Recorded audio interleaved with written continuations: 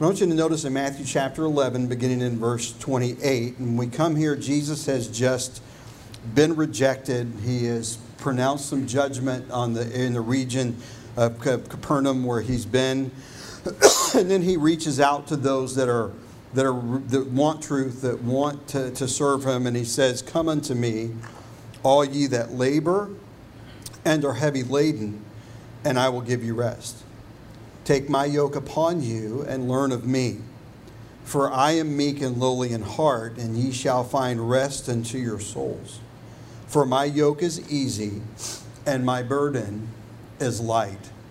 And the title is going to be a little strange this morning until we get into it. Shabbat, Shalom, Shalom. And we'll understand as we go. I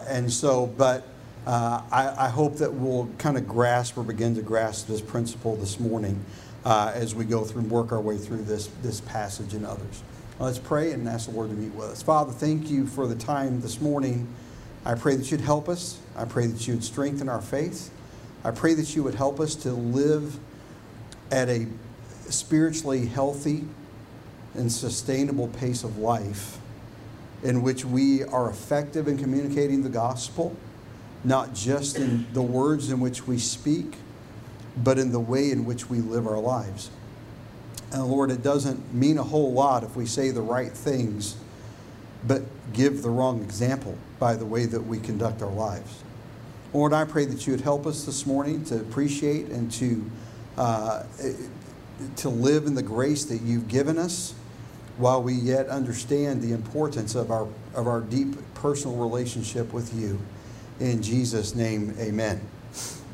It's evident here as Jesus is teaching, and again, he's just been in Capernaum a lot. He's preached a lot. He's done miracles. He's done a lot of things there. There is an increasing hostility. There are those that are listening and hearing and receiving, and those that are rejecting. And those that are rejecting, those that are the religious crowd, the Pharisees, the Sadducees, those that are in power, they are feeling threatened, and the more so, the more bold they get at trying to trip him up and trying to bring judgment upon him and to get him really out, remove Jesus from the equation.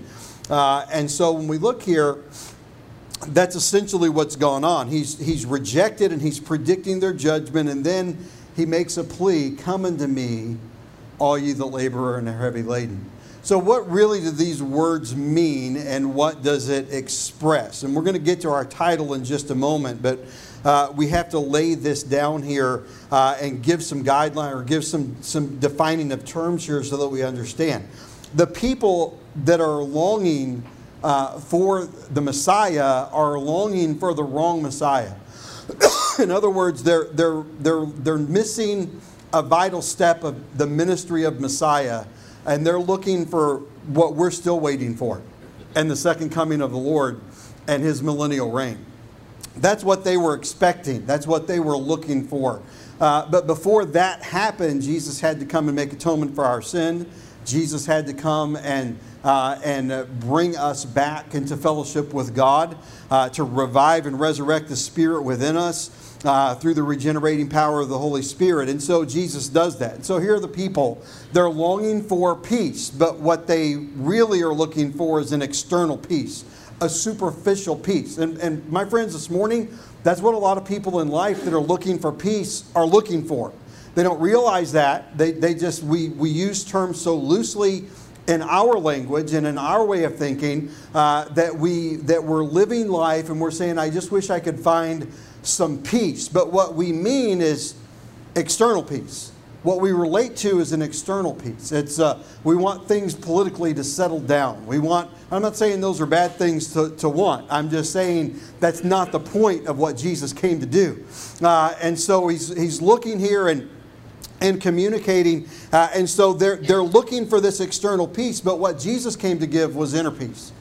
You understand this morning that if we spend a lifetime lamenting the state of society and culture, we're never going to feel like we've achieved any peace in life, because it's not going to get better. It's going to continue to get worse. The Bible tells us that. It makes it clear. It's clearly the Lord's will that He return and for His bride. And in order for that to happen, things have to continue to get worse. That doesn't mean that your life and my life cannot be defined by an inner peace no matter what we're going through. Whether we're sick, whether we're persecuted, whether life is difficult or it's easy, whether we're employed or unemployed, whether we're facing problems and, and issues, or whether we're in a season where everything's going well. He's talking here not about bringing an appeasement of their fleshly desire for peace against Rome and against outer enemies. He's talking about bringing an inner peace in the soul, that no matter what's going on in the world around us, the Christian is at peace. A Christian that's in communist China or communist Russia or in a very oppressive society where they're threatened, where they're persecuted, where in some cases they're even in this day and age beheaded and in some cases tortured in other ways because they name the name of Christ in their faith, then that person can have a peace that passes all understanding, that the world will never understand, and quite frankly, most Christians will never understand. And to a point, thank God that we won't have need to understand in most cases. And so God selects some for those type of things. And so they're longing for this peace that Jesus comes to bring. And so He prophesies the judgment, and then He makes a call to them to come and to find this rest. Come unto me, all ye that labor and are heavy laden, and I will give you rest. And I'm going to give you several definitions in about a couple of different passages of Scripture here. And so they're going to have to be fast. I'm not going to necessarily give you the Greek or the Hebrew word. It's not important that we remember that or that we know that, but that we get the definition.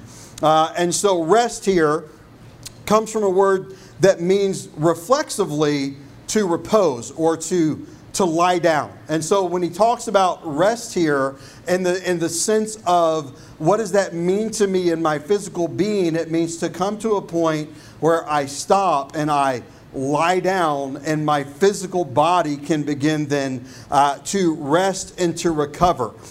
Literally, it means to lie down. Figuratively, it means to refresh. Now, what happens to us physically when we sleep is that we refresh. Your brain can't be healthy if you don't get enough sleep. Now, I lived in a time, and I was young at a time, especially in church leaders in mold, where if you slept more than 4 or 5 hours a night, you were lazy. And that was drilled into us. That was heavily emphasized. And when that's drilled into you, it's really hard to separate from that and to not feel guilty or like you're not doing the right thing. Our bodies have a way as we get older of forcing the issue. But the reality is that if you don't get enough sleep at night, your brain is being damaged. Your brain isn't healing. Things that break down and that are used throughout your neurologically in your brain are not reconnecting and rejuvenating and getting what they need. And so rest is an important aspect here. Figuratively, it means to refresh, but there's a physical element too. So it means this, by definition, to cause or permit one to cease from any labor in order to recover. So I'm going to stop working physically. I'm going to stop working mentally for the purpose of recovery. You cannot go indefinitely at physical labor without rest. You cannot go indefinitely with a high degree of mental labor without rest. There comes a certain point in the day where your brain just shuts down and you're cognitively you're useless. I am. In the morning, things function and I can think and I can process and I can absorb information. I can connect things. At some point, about 1 or 2 o'clock in the afternoon, for about an hour or an hour and a half, there's not a lot of productive activity that's going on between my ears. I'm checked out, I'm shut down. Sometimes I'll try to read and I can't stay awake for about an hour or so. And whether I catnap or not, after a certain amount of time, things just kind of come back to life. And I start thinking again, but it's to cause. And so this is an intentional act. It means to keep quiet of calm and patient expectation. To keep quiet and to be of calm and patient expectation. So when I'm resting, I'm quiet, I'm still. Be still and know that I am God.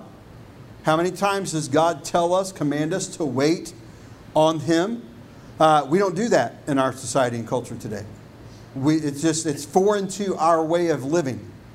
And so he said it is to be quiet. It is to put yourself in a place of calm and patient expectation. Now, I realize this morning that most of what I'm saying is very counter to our culture, to the American dream, to the Western way of life. But I'm just telling you this morning, if you want to be a spiritually and emotionally healthy Christian, we have to get this concept. I wonder how many this morning you walked in this morning physically, mentally, or emotionally shot. You're drained. The burden that you carry, the responsibilities that you feel are so heavy and so burdensome that you feel like you're suffocating and can't breathe. And we get dressed and we put on a smile and our happy face and we come to church and we go through the motions of worship, but we're not really living a liberated life in which God is carrying our load and we're in the yoke with Him. Now that makes sense a little bit more here in a moment. But we're talking about here rest being calm and patient expectation. I'm expecting God to do what God said He will do. I'm expecting the Lord to show up. I'm expecting the Lord to reveal Himself to me. So He says, "Come unto me, all ye that labor and are heavy laden." So His invitation here is to those who are laboring.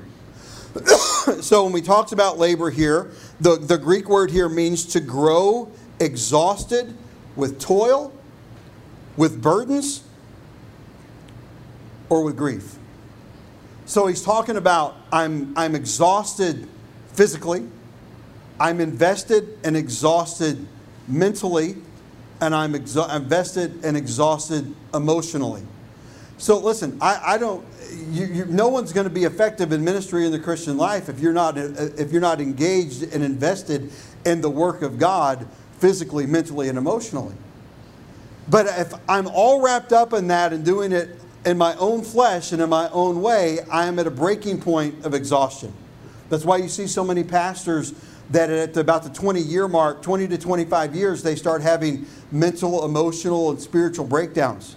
They're leaving the ministry in droves. They're struggling because it's hard to maintain this the time that's required in order to step back and to let God restore the soul. So those who labor. So he's making an invitation to those who labor and are heavy laden. And so when we talk about laden comes from a word that means properly to load up a vessel or an animal. And so it's just loading down a beast of burden, essentially. We don't do that much anymore. We load trucks today. We load trailers today.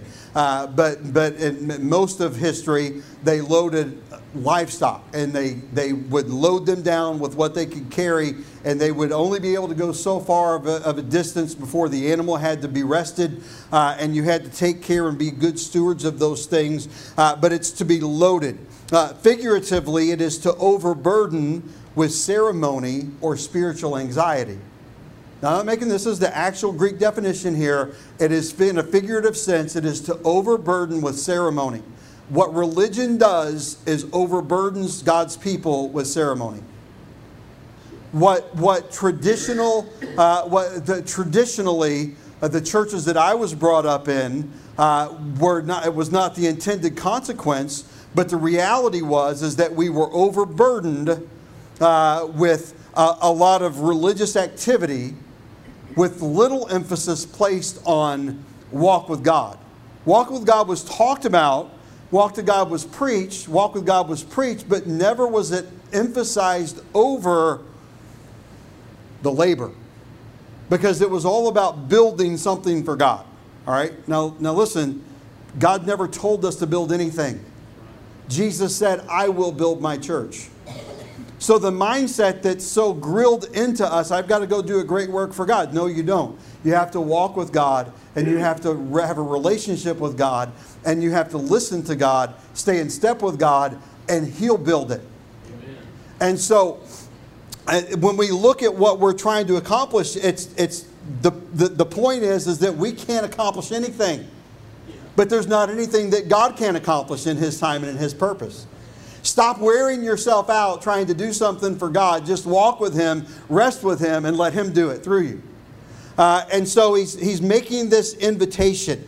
And so here's what it leads to be overburdened with ceremony or spiritual anxiety. And listen, most people that are my age that are pastoring live in a world of spiritual anxiety. If we're still trying to walk in the way in which it was grilled into us, it's supposed to be done. And so, listen, I'm a traditional person. I'm not one to just throw everything old out.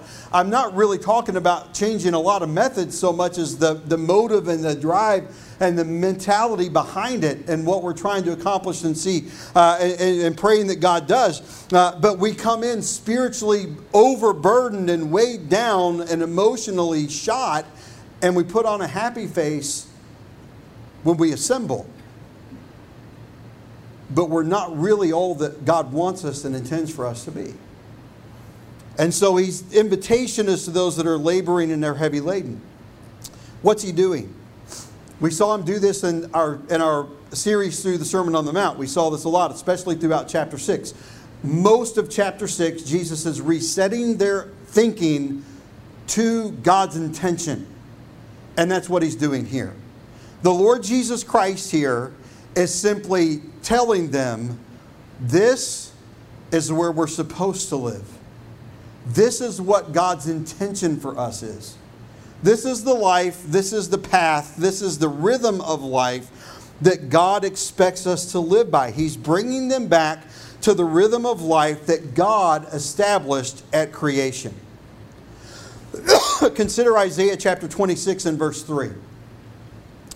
Thou wilt keep him in perfect peace, whose mind is stayed on thee, because he trusteth in thee.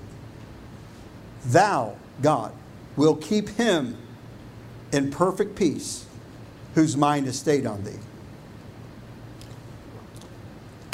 Now let's consider the words here. The word perfect, we understand generally in English in terms of Scripture to mean mature. It doesn't mean to be without fault. It doesn't mean to be without flaw. It doesn't mean to be without sin. It means to be mature. But more specifically here in Hebrew, the word is shalom. And so when we look at that perfect peace, we're looking at that shalom, and the word peace is shalom. You see Hebrew people today, and they greet each other, and they say hello and goodbye with shalom, or peace be unto you. What God says here literally is, I will keep you in perfect shalom, peace, shalom. I will keep you, shalom, shalom, in perfect peace. What He's extenuating here is that it is a complete, thorough peace. It's not just peace, it's perfect peace. I'm leading here, God says. And so what does that mean? Well, here's what the word means. It means completeness. I will keep you complete. I will maintain a completeness in you. It means safety. It means soundness. It means tranquility. How long has it been, Christian, since you've experienced a peace in your heart that made you feel tranquil, at ease, de-stressed?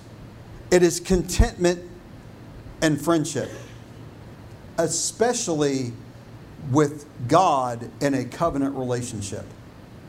So when He talks about, I will keep you in perfect peace, I will keep you complete in the covenant relationship, I will be your friend, I will keep you sound. Are we of sound mind? I realize that's debatable with a lot of us. And so I will keep you sound. And so that perfect peace, I will keep him in perfect peace whose mind.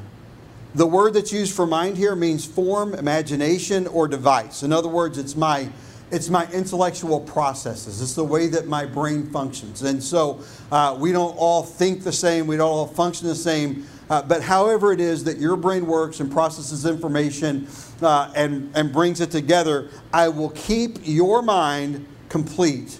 I will keep the functioning of your mind and the processing of your mind complete, who is stayed on thee. The word stayed means to lean or to lay or rest upon.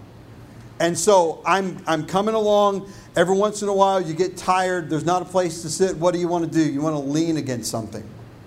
You want to lean upon someone. You want to rest. If you're injured, sometimes you have to put an arm around someone. They put on you and they kind of help you hobble along. It's that idea. I will lean or rest upon. It means that I will be braced upon or sustained by. And here's the essence. Stayed on thee.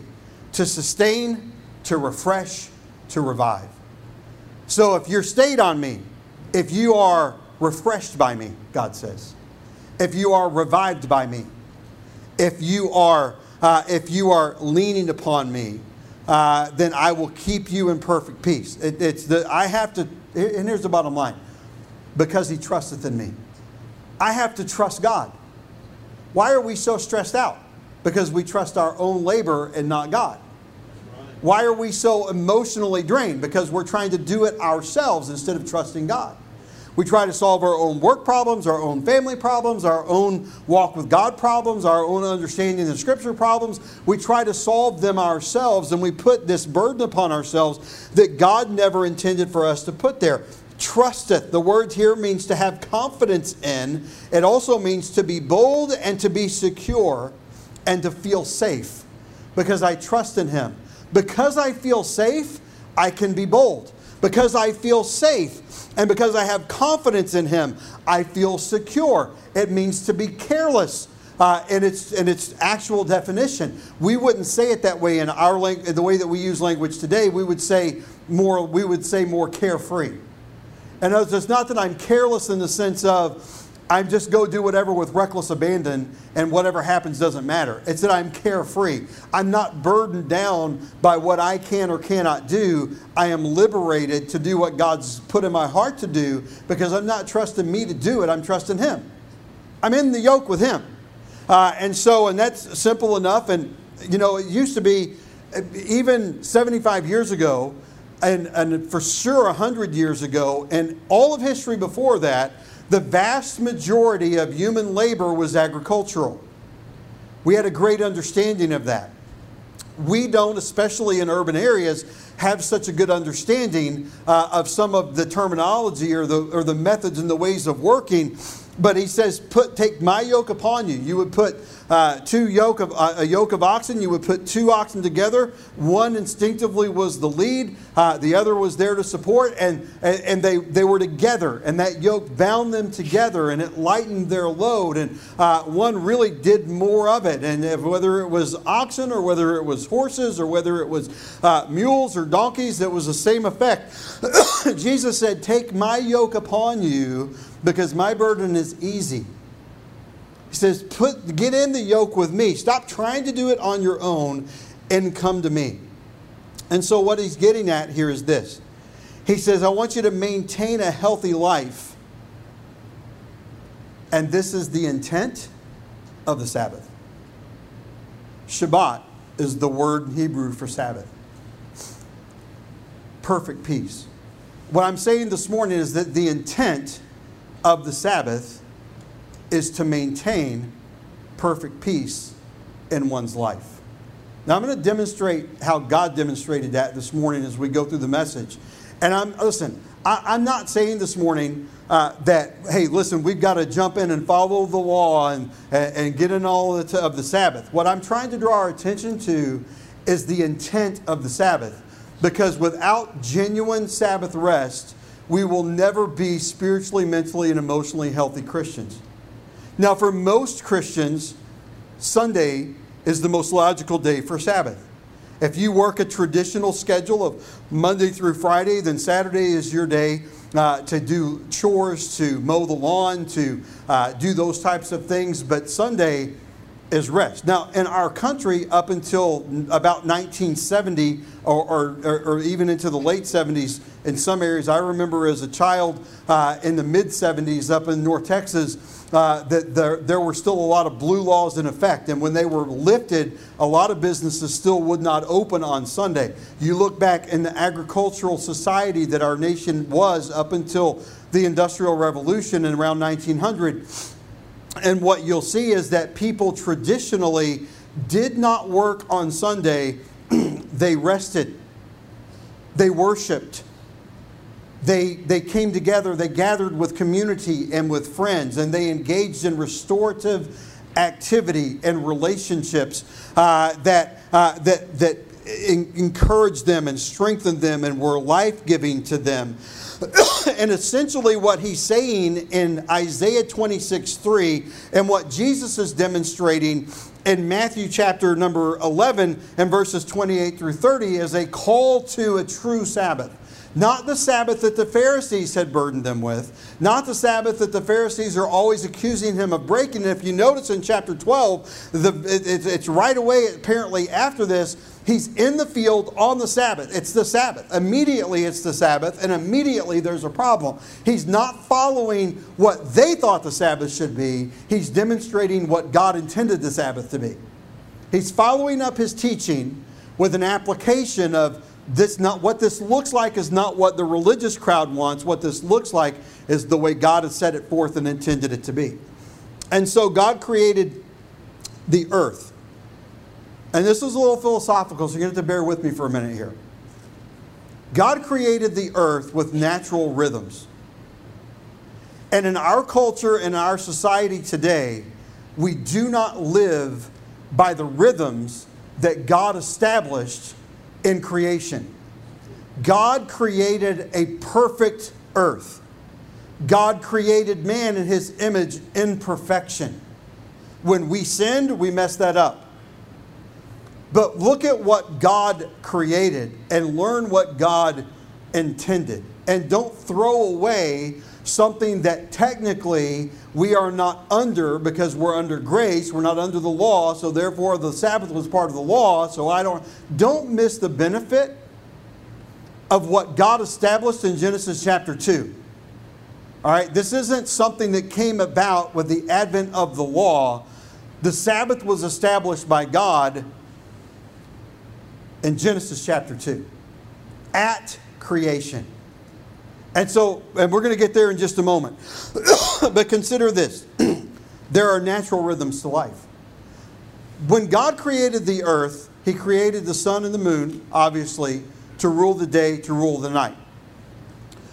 He created the seasons. He created the days. He created the years. And in all of them have a rhythm. In other words, a day has a rhythm. It has a morning. It has that heat of the day. It has that coming to rest in the evening. It has a period of sleep for restoration and for service. A week has that with a Sabbath. A year has that with the seasons. You have a season in which things are dormant, where the days are short. You know what people did before there was artificial light? And before there was television, and before there was radio and all kinds of distractions? They slept. And you read stories about these people that got up, and they got up at 4 or 5 o'clock and prayed for hours a day. What you miss is that, because we try to do that now. We'll try to do that now, but we'll stay up until 11 or 12 or 1 and go 3 hours of sleep. Well, I can't stay awake. Well, they went to bed at 7 o'clock. They went to sleep when it got dark. There was, by the time of the development of the ancient Mediterranean, most homes had some kind of an oil lamp in them. About 500 BC, the Chinese developed a way to trap volcanic gases and funnel it through bamboo pipes to put streets on their city streets. But we're talking about a lot of history up until that point. What did people do? They lived by the natural rhythm that God established in creation. And they functioned that way. So in the winter, when the days were short, they slept and rested more. Their bodies and their spirits and their souls were restored. They had time to fellowship, and they had time to read, and they had time to pray. They had less work to do. When spring came, the workload increased as the days got longer. There was a season for planting. In the summer, there was a season for cultivating, for caring for the crops. In the fall, there was a season, and the days got longer to accommodate the extra workload. They were rested because of the rhythm of life of the winter, and they worked longer hours in the rhythm of life of the summer, and then they harvested, and then they rejoiced as the days got shorter, and they recuperated. There was a period of preparation before the long season of labor. There was a period of recovery after the long season of labor, and it's a natural rhythm of creation that God has established. We don't live that way. Now I want you to consider and hold your place here and go to Genesis chapter 2 just for a minute. So we're going to look at this and say, well, Pastor, the word Sabbath doesn't even show up in the Bible until Moses makes it part of the law in Exodus. And in English, you're right, but in Hebrew, you're not. In Genesis chapter number 2, and we get to the first 3 verses. Creation is complete. God has created. He spent 6 days creating the earth. He's created it in order. He's created it in the way in which it will function and has to go about being. He looks at it and says that everything that I've made is very good. In the evening and the morning were the 6th day, and then God rested. Don't think this morning that God rested because He was tired. God wasn't tired. God was establishing a pattern and a rhythm of life. And God was looking at the word rest here and what it means in its entirety, and not the way that we perceive it, meaning just to stop working and to go to sleep, or to just kind of shut our minds off. Notice what he says in chapter 2 and verse 1. Thus the heavens and the earth were finished, and all the host of them. And on the 7th day God ended His work which He had made, and He rested on the 7th day from all His work which He hath made. And God blessed the 7th day and sanctified it, because that in it He had rested from all His work which God created and made. And the word rested in this passage is Shabbat. God established a Sabbath rest in creation. It's part of the rhythm of life. It's part of the rhythm of His creation. And I cannot live a healthy life if I do not follow the path that God gave. Now, what does it mean in this version of the word Shabbat? To cease, He stopped working. I've stopped my labor. I cease. But it also means to celebrate. What does he say here? Verse 31 of chapter 1. And God saw everything that He had made, and behold, it was very good. He's celebrating the accomplishment of creation. So what is Sabbath supposed to be? I stop working physically and mentally and emotionally. I engage in worship of my God, and I celebrate what God has done in my life and the walk that I have with God, and I contemplate what God has for me next. It's all about not doing different work. It's not. I'm not doing my my living earning job so that I come home on my Sabbath and do all of my chores around the house that have to be done. That's not what he's saying. He's saying I come to a place which, up until the Industrial Revolution and the advent of all the devices that we have now, it's gotten worse in recent years, not better, and that's only going to continue. We've gotten to a point where he's saying, listen, he's saying you've got to stop. You've got to stop your work. You've got to stop your mind. You've got to stop to all of those problems and processes. And listen, I can't spend a Sabbath day for myself thinking about all of the workload and the vision for the things and the details of all the things that are coming up over the next few months for the church. For me, that's work. I've got to come apart from that. But I can celebrate my relationship with the Lord and what God's worked in my life and souls that have been saved and things that and ways that God is leading in different areas and restoring the soul. It is coming to a place where we're restoring the soul. So God created for 6 days, and on the seventh day He rested. He kept a Sabbath, not for His benefit, but for ours, to celebrate what was done, to celebrate how God had worked in His life. So it's God's rhythm. Days, years, seasons, natural rhythms of life in which God gave us a time to rest, a time to cease. It's the rhythm. It's labor and rest. It's slow, it's deliberate, and it's a worshipful pace. That's our problem today. We don't live at a deliberate, worshipful pace. We're in a hurry everywhere we go. This morning, I'm getting on the on-ramp at I-10 at 146 to come to church, and there's 4 cars in front of me, and there's 6 cars behind me, and there's nobody on the interstate, and we can't get on the highway because there's a guy in the front that's going about 30 miles an hour and comes almost to a dead stop before he gets on, even though there's nothing coming. I'm going to tell you, my natural response was not to not hurry. My natural response was, what is wrong with this guy? Get out of the way. And I'm not thinking I'm in a hurry, but I'm living in a hurry. You understand what I'm trying to say this morning? We live in a hurry. And because we live in a hurry, we cannot hear the voice of God. God can't break through. So how did this happen? We lived at a rhythm that was natural. And about 1500 BC in Egypt, the first sundial was developed. Time started to become a thing.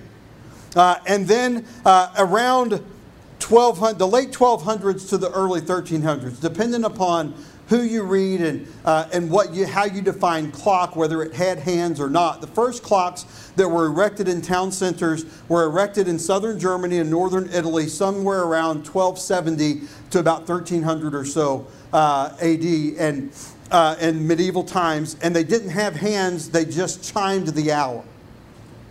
People became aware of time. Fast forward that to the advent of clocks with hands, and then you get to the point where you've now got artificial light, even as early as Alexander the Great and that era where people have lamps and things that are oil burning within their homes, and then later wicks were added to extend the length of life and the efficiency. And people started staying up later. Rather than following the rhythm that God established, we circumvented the rhythm so that we could make more use of the day and better use of time. Listen, the answer to our problem is not more time. We all are guilty of saying, I wish today had 6 more hours. If I just had another hour a day, it would still be the same problem. Because we're out of rhythm with God. We're out of rhythm with God's creation and what God's intent was. Then in the late 1800s, you have the Samuel Morse comes up with Morse code, and the wires are strung, and information is sent more quickly. In the late 1800s, you have the advent of the telephone.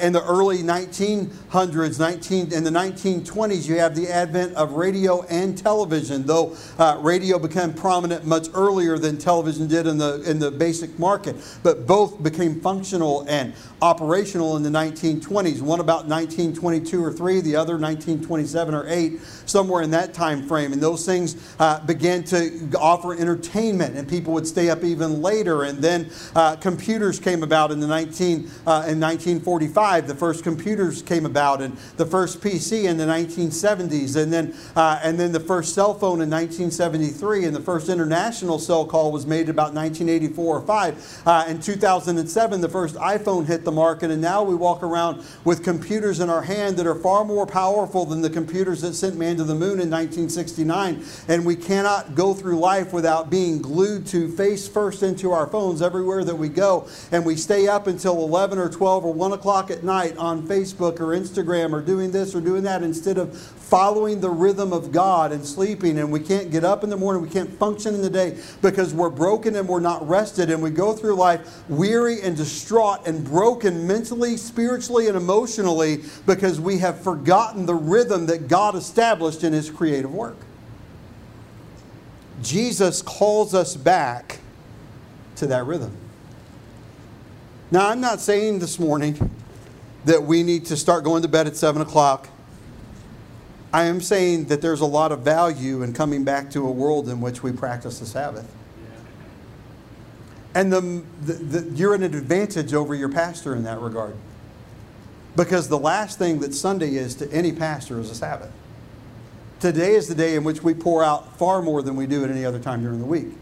I've got a long way to go in figuring this out for myself, but I think I can help you. And so it's something that we've become increasingly aware of and studying and reading. And the light has come on us. So why we're so broken. Jesus says, come to me and rest and celebrate and be renewed, and I will restore you.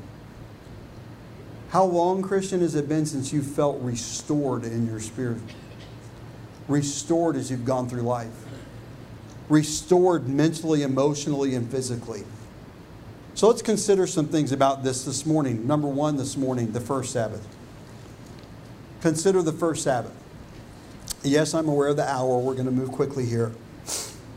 What was the first Sabbath? We looked at it in Genesis chapter 2 and verses 1 through 3. God stopped, celebrated, rested. Notice what Jesus says in Matthew 11:28. Come unto me, all ye that labor and are heavy laden, and I will give you rest.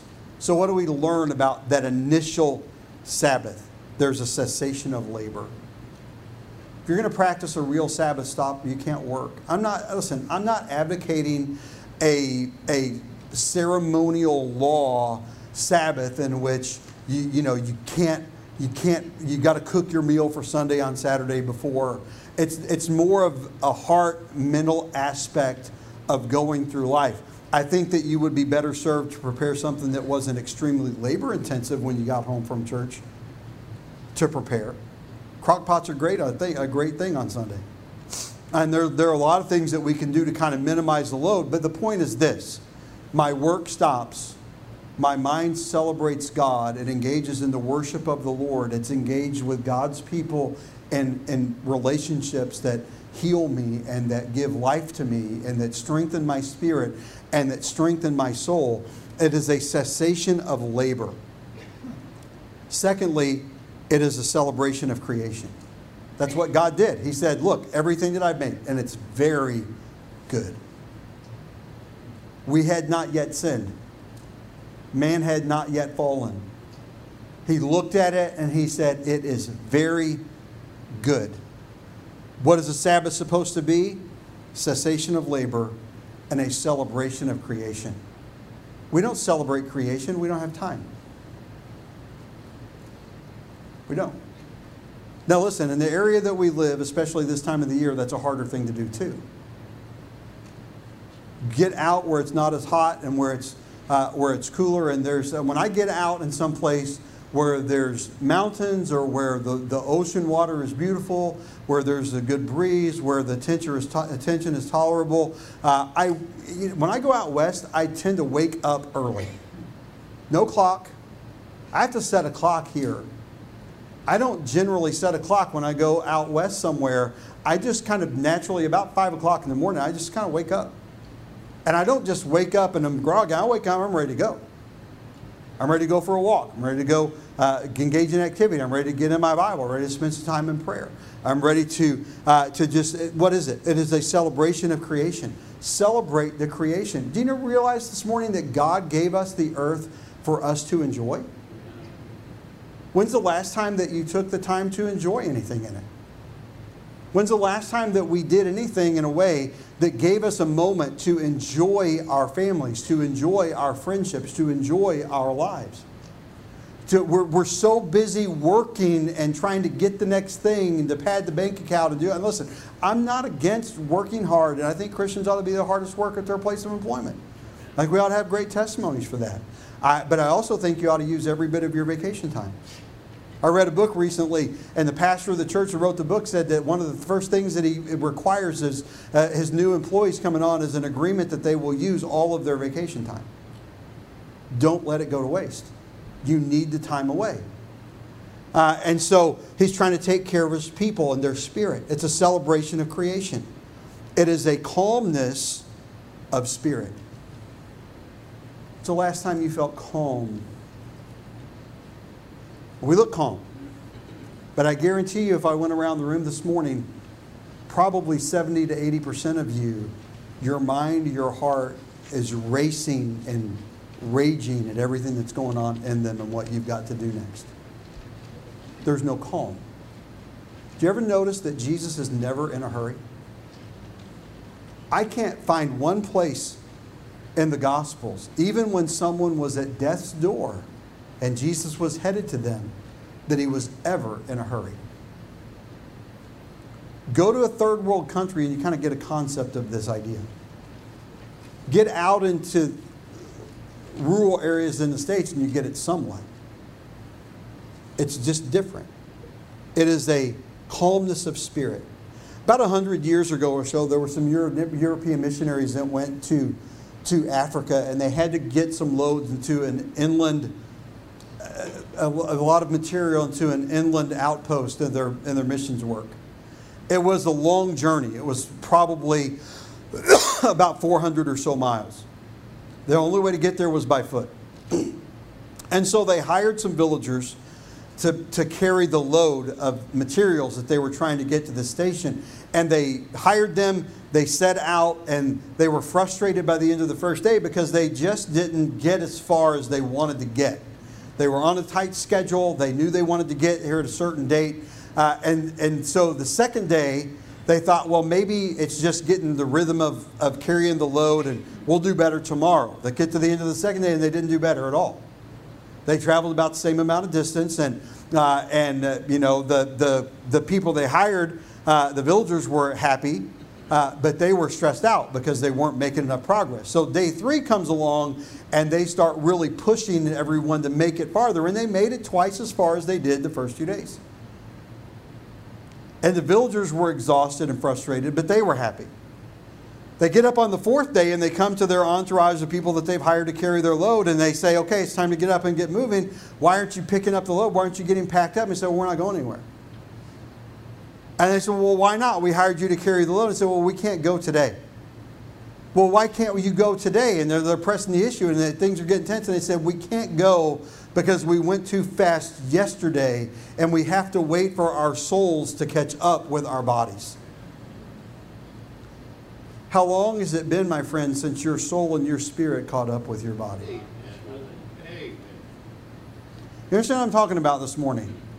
I'm not talking about the traditional, stereotypical Christian life in which we run at an Americanized, frantic pace to get things done, but rather a pace in which we walk with God and forget about anything other than what He gives us to do, and let the results be what He determines they're going to be, and rejoice in it, so that along the journey, we're not walking through life worn out, stressed out, and burnt out. We're walking through life arm in arm, leaning upon a Savior that loves us and gave Himself for us, so that when we arrive in the presence of God, we're not worn out in need of a 1,000-year rest when we first get to heaven, but we walk through the gates excited to see our Father and can run up and jump in His lap and give Him a big hug and have plenty of energy to go talk to all the saints that have gone on before.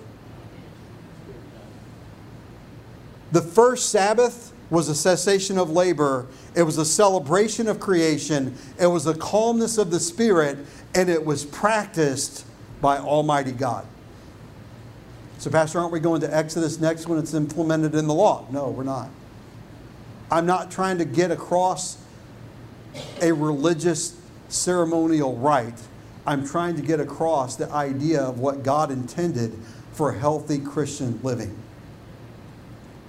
We've seen the first Sabbath. Consider, secondly, the focus of the Sabbath. What's the intent? What is the focus of it? We saw that in Isaiah chapter 26 and verse 3. Thou wilt keep him in perfect peace, shalom, shalom, whose mind is stayed in thee because he trusteth in thee. I want this perfect peace. What is the focus? The focus, first of all, 4 parts here. First of all, cessation from labor. Physically and mentally. Cease from labor. Come together Worship together, but don't labor. Now, I understand, depending on what your responsibilities are in the church, my responsibilities are, I've got to have a separate day for a Sabbath.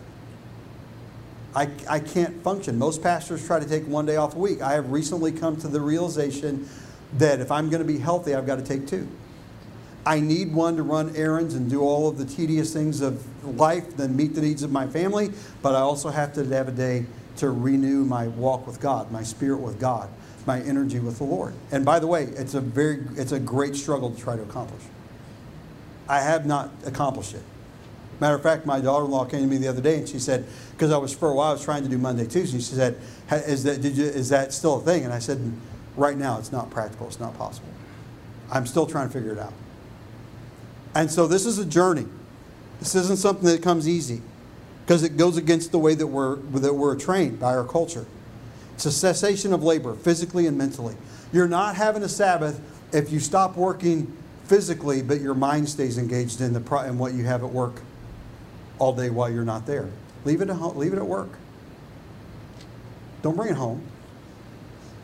You're not in Sabbath if you spend all day fretting about all the people that you got to deal with when you get to the office tomorrow. Let me give you a hint. They'll still be there. Forget about them today. And just spend some time with the Lord. It's communion with the Lord. It's not just, hey, I'm going to stop working and thinking.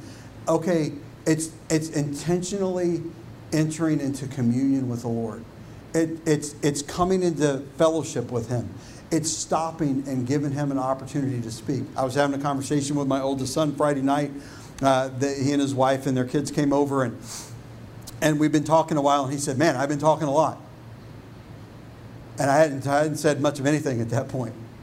And that's okay. But he had a lot to say. That was good. But that's the way that we are with our Heavenly Father oftentimes, where we just have a lot to say, but we never stop and listen.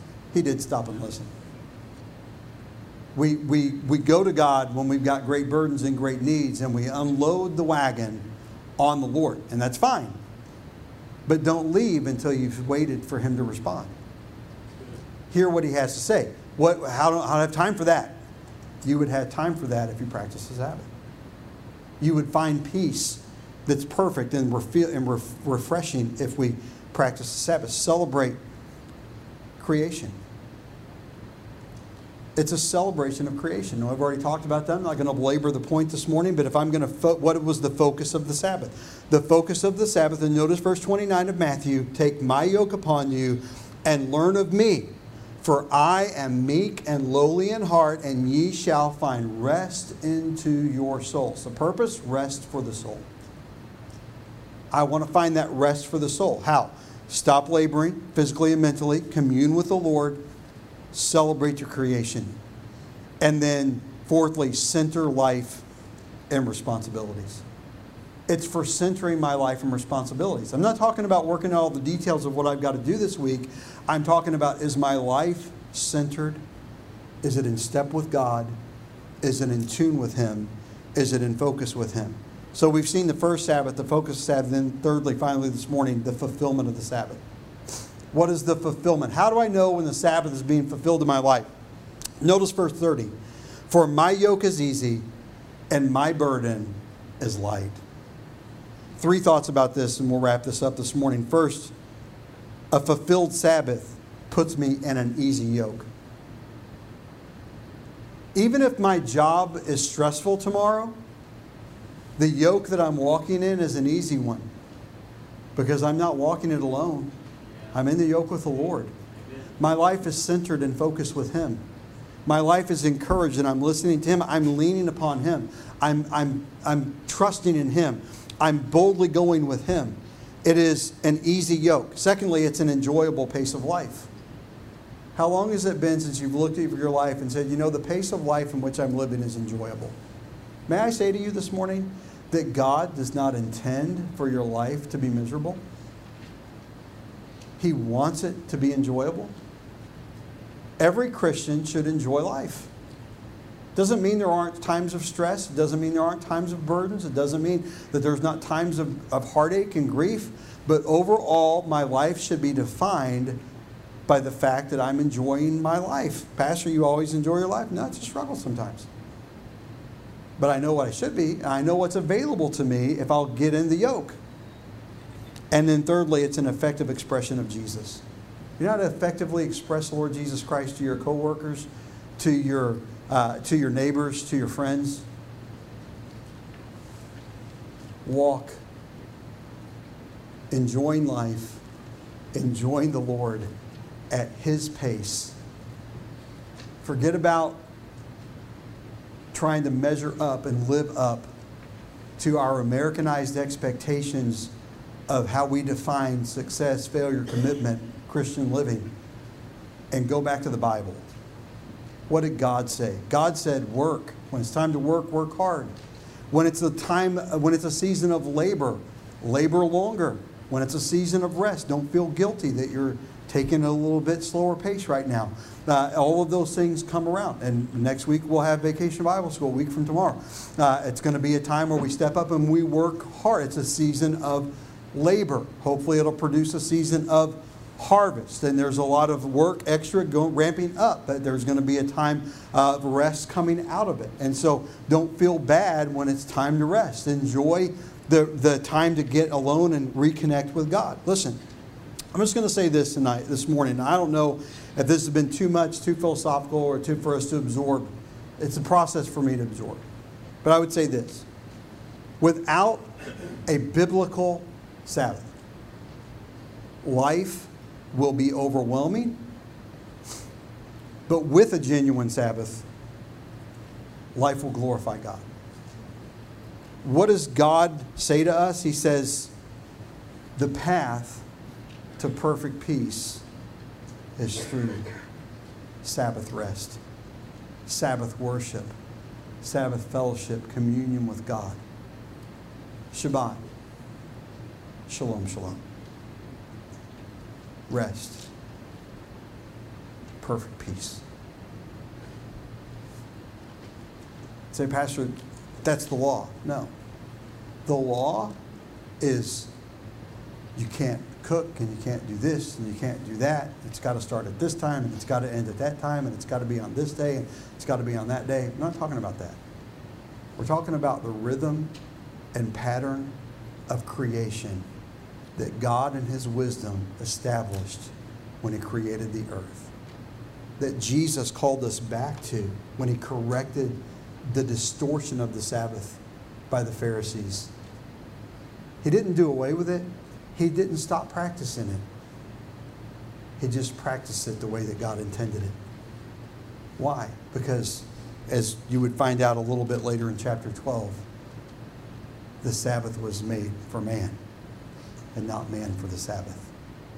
Find Sabbath rest and enjoy perfect